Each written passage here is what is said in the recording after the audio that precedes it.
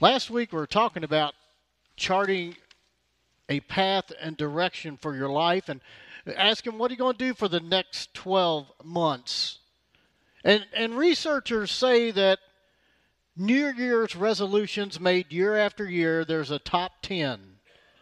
Includes weight loss, decrease of debt, get physically fit, eat healthy, learn something new, drink less alcohol, smoke less, reduce stress, take a trip, and volunteer in something. But researchers also say that about 80% of those resolutions will not be kept through January, showing us that we have to have resolve in saying that I'm going this direction and stay on this direction. But goals are important too, because it says in Proverbs 29:18, Solomon said, where there is no vision, the people perish. And I hope you have some vision for 2016 and what it's going to look like for your life. And last week we started a sermon talking about having the determination to follow through on your goals and visions and plans. In fact, last week I asked you to clarify who God is in your life and to see how you see God. And we used the representation of the ladder. And we said there's some people that think of Christianity and God like climbing a ladder, where it's about what you do for Jesus and not what Jesus does for you. And we wear ourselves out with this type of belief, trying to do the right things, to have that list accomplished, to read my Bible is one step, going to church is another, volunteer is another. But we said the problem with the ladder is there's insecurity, because you don't know where the top of the ladder is or how many rungs make you good enough. And that the ladder person doesn't really know where they are in their relationship with God. And if you've got to do something to get to heaven, then what do you have to do and how much of it?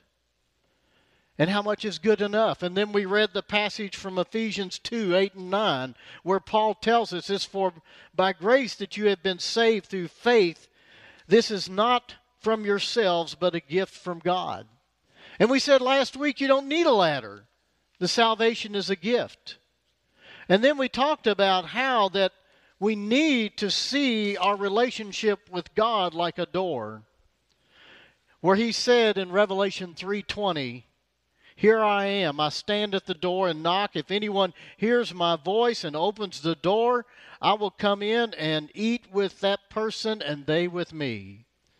See, Jesus is at the door looking for you and for me and others. He is standing at the door knocking, and if anyone hears my voice and opens the door, I will come in. And I said last week, that's how the relationship with Jesus Christ begins. It's a matter of opening that door. And today I want to talk specifically, when we look at goals for 2016, about bringing people to Jesus. All through scriptures, we see the faith of friends causing them to take actions. Amazing friends who wanted to get their friend in front of Jesus. And I believe all of us know of friends, co-workers, classmates who aren't Christian or don't go to church. And it may even be a relative or a family member that needs to hear about Jesus. And we're trying to, if you notice, offer things in this church that make the church appealing and attractive and fun, where people show up on Sunday morning and they go to Sunday school and hear about the Believe, or they come on Wednesday night, or they come to the YMCA on Friday night, where we had about 160 show up. We offer free lunches on the Circle on downtown Shelbyville days and Bears of the Blue River, just so people can know we care. We do a softball clinic and baseball clinic. We have all kinds of activities to show people that Mount Pisgah is a place where they can come and be welcome, not be threatened, and feel accepted, because our goal is to bring our friends and families to a place where they can hear about Jesus. And if they come to church. Those non-believers or the people that aren't as close to God or worshiping at all, and they sit through a worship service or a Bible study or a Sunday school class, and they don't come forward and accept Jesus as the Lord and Savior of your life. You know, that doesn't mean it didn't have an effect on them. I had a graph put on the back of the bulletin. And if you look at this graph, it's a conversion graph. And it goes from a -10 to basically a +10, where the 0 is the point of salvation. And -10 may be actually atheism or just a general disregard for a belief in God and Jesus Christ. But the other side, the +1 to +10, is kind of the progressive sanctification where we grow in our faith and we get closer and closer to Jesus Christ and becoming more like Christ. And maybe you've brought a person to church and to Bible study, and they come off and on. And what we're saying here is each time they come, what may happen is they may go from a -6 to a -4. And what I'm saying is, that means what you did by getting them here is not in vain. They are a step closer. They moved up two numbers to getting closer to that conversion point, so it's a win. And see, I can't believe that or a person can't hear about God, cannot come sit and hear Scripture read and prayer said, and not have some effect and get closer, further up that graph towards salvation in their life. Just like you as a believer cannot stay on 0. If you come to church, if you read your Bible, if you work on your faith, you're going to move up the numbers on your process of discipleship and getting closer to God. And let me ask you, what if our faith, the faith of a church that averages nearly 600 people a Sunday, what if we all had the radar on, looking around the life we live and the people we're connected to, and we were to invite someone that doesn't know Jesus Christ or doesn't go to church? Because your inviting can make a difference in their life. But it just takes you being willing to step out of your comfort zone and to have a conversation about God, or just inviting them to church. And that's why we do all these activities, is to make it inviting for them. That's why there's a welcome center out in the hallway that has snacks and coffee out there to make it a place where people want to come. Because we have a freedom that we're inviting them to bring into their life that can affect their lives forever. See, church is a place where you feed your soul. You know, it happens to me whenever Nick or Adam preaches, or whenever I sit through Rich's Sunday school teaching or Karen's Bible study on Revelation on Monday night. I feel like my life is better. I've been challenged. I've grown. I've been fed. But see, being a Christian is about more than just sitting there being fed. The Christian faith is about bringing others to Jesus. And all through Scriptures, we see the faith of friends causing the friends to step out into action.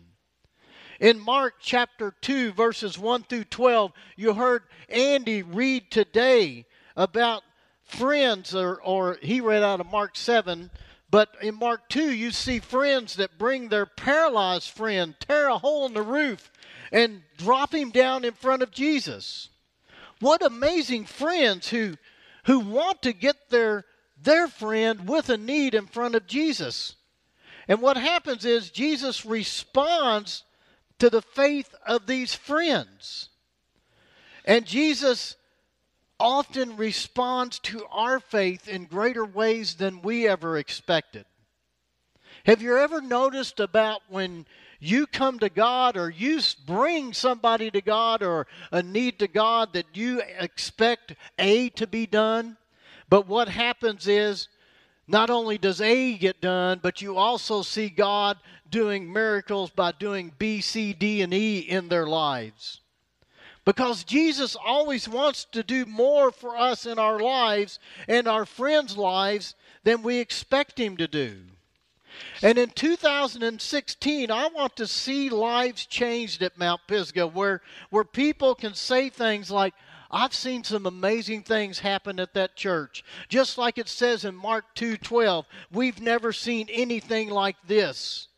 See, I want us to be a church where marriages are restored, where financial crises are worked through the Dave Ramsey course, or people find jobs and kids grow up in the way of the Lord.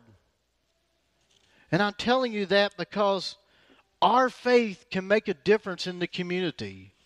See, in Mark chapter 7, they brought Jesus a man who was deaf and could hardly talk, and they begged Jesus to lay his hands on him. Now think about it. Here's a man who's deaf and basically can't speak. How can he indicate what he wanted from Jesus? It was nothing to do with that blind and deaf man.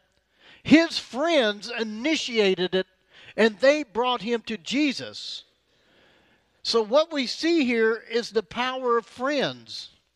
And sometimes in our lives, there's a need for miracles. And miracles occur in messy, sinful lives. And nobody in this church is not sinful and had messiness in their life. But what we see is that when we come to Jesus by faith, we can be people that move from a 0 to a 1, or we can bring friends that aren't saved and move them from a 2 to a 0 where they find Christ. And I believe that if we are faithful and continue to invite our friends and bring our family members over time, Jesus will move them to the point of salvation. See, Mark 7:37 concludes by saying, He even makes the deaf hear and the mute speak. Jesus always finishes what He starts. And if you have someone who isn't the way they should be, just give Jesus time. Maybe that person, if you invite them one more time, they may be just one touch away from Jesus. And that's why it's so important for fathers and mothers to bring their sons and daughters to the door. See, the door is a place where Jesus is standing and knocking. And see, parents, your leadership of your children is so important when it comes to spiritual things and things of God. And see, as a church, we want to be a place where people can hear Jesus knocking on the door of their heart. Because when He's knocking on that door, all they have to do is open it. Like Revelation 3:20 says, Here I am, I stand at the door and knock. If anyone hears my voice and opens the door, I will come in and eat with that person and they with me. Jesus is saying, all you have to do is open the door and He will come in. But see, we try to make the process of salvation so complex when it's really easy. It is just a matter of getting people here and getting people to a place that they can hear Jesus knocking on that door. And it's just a matter of moving them up that graph to where they're at the point that they open the door and let Him come in. It's that simple when you walk in salvation and let the work of salvation begin. But Jesus Christ won't answer unless we open the door. What I want to challenge you to do this morning, we're going to have a few minutes of meditation, and I'm going to ask Andy and Rob to come up and be on each side of the door. And they've got some pens, and what we'd like you to do is just think about someone that's on your heart or in your life, that you want them to open the door of their heart and make Jesus the Lord of their life in 2016. Or it may be somebody that's already saved and they've kind of backslidden and they're not in church, and you want to see them have a deeper relationship with Jesus Christ. And I'm going to ask you to do something that may be outside your comfort zone. But I'm going to ask you to come forward as Debbie plays our invitation hymn, and right on the door, on the frame of the door, the back of the door.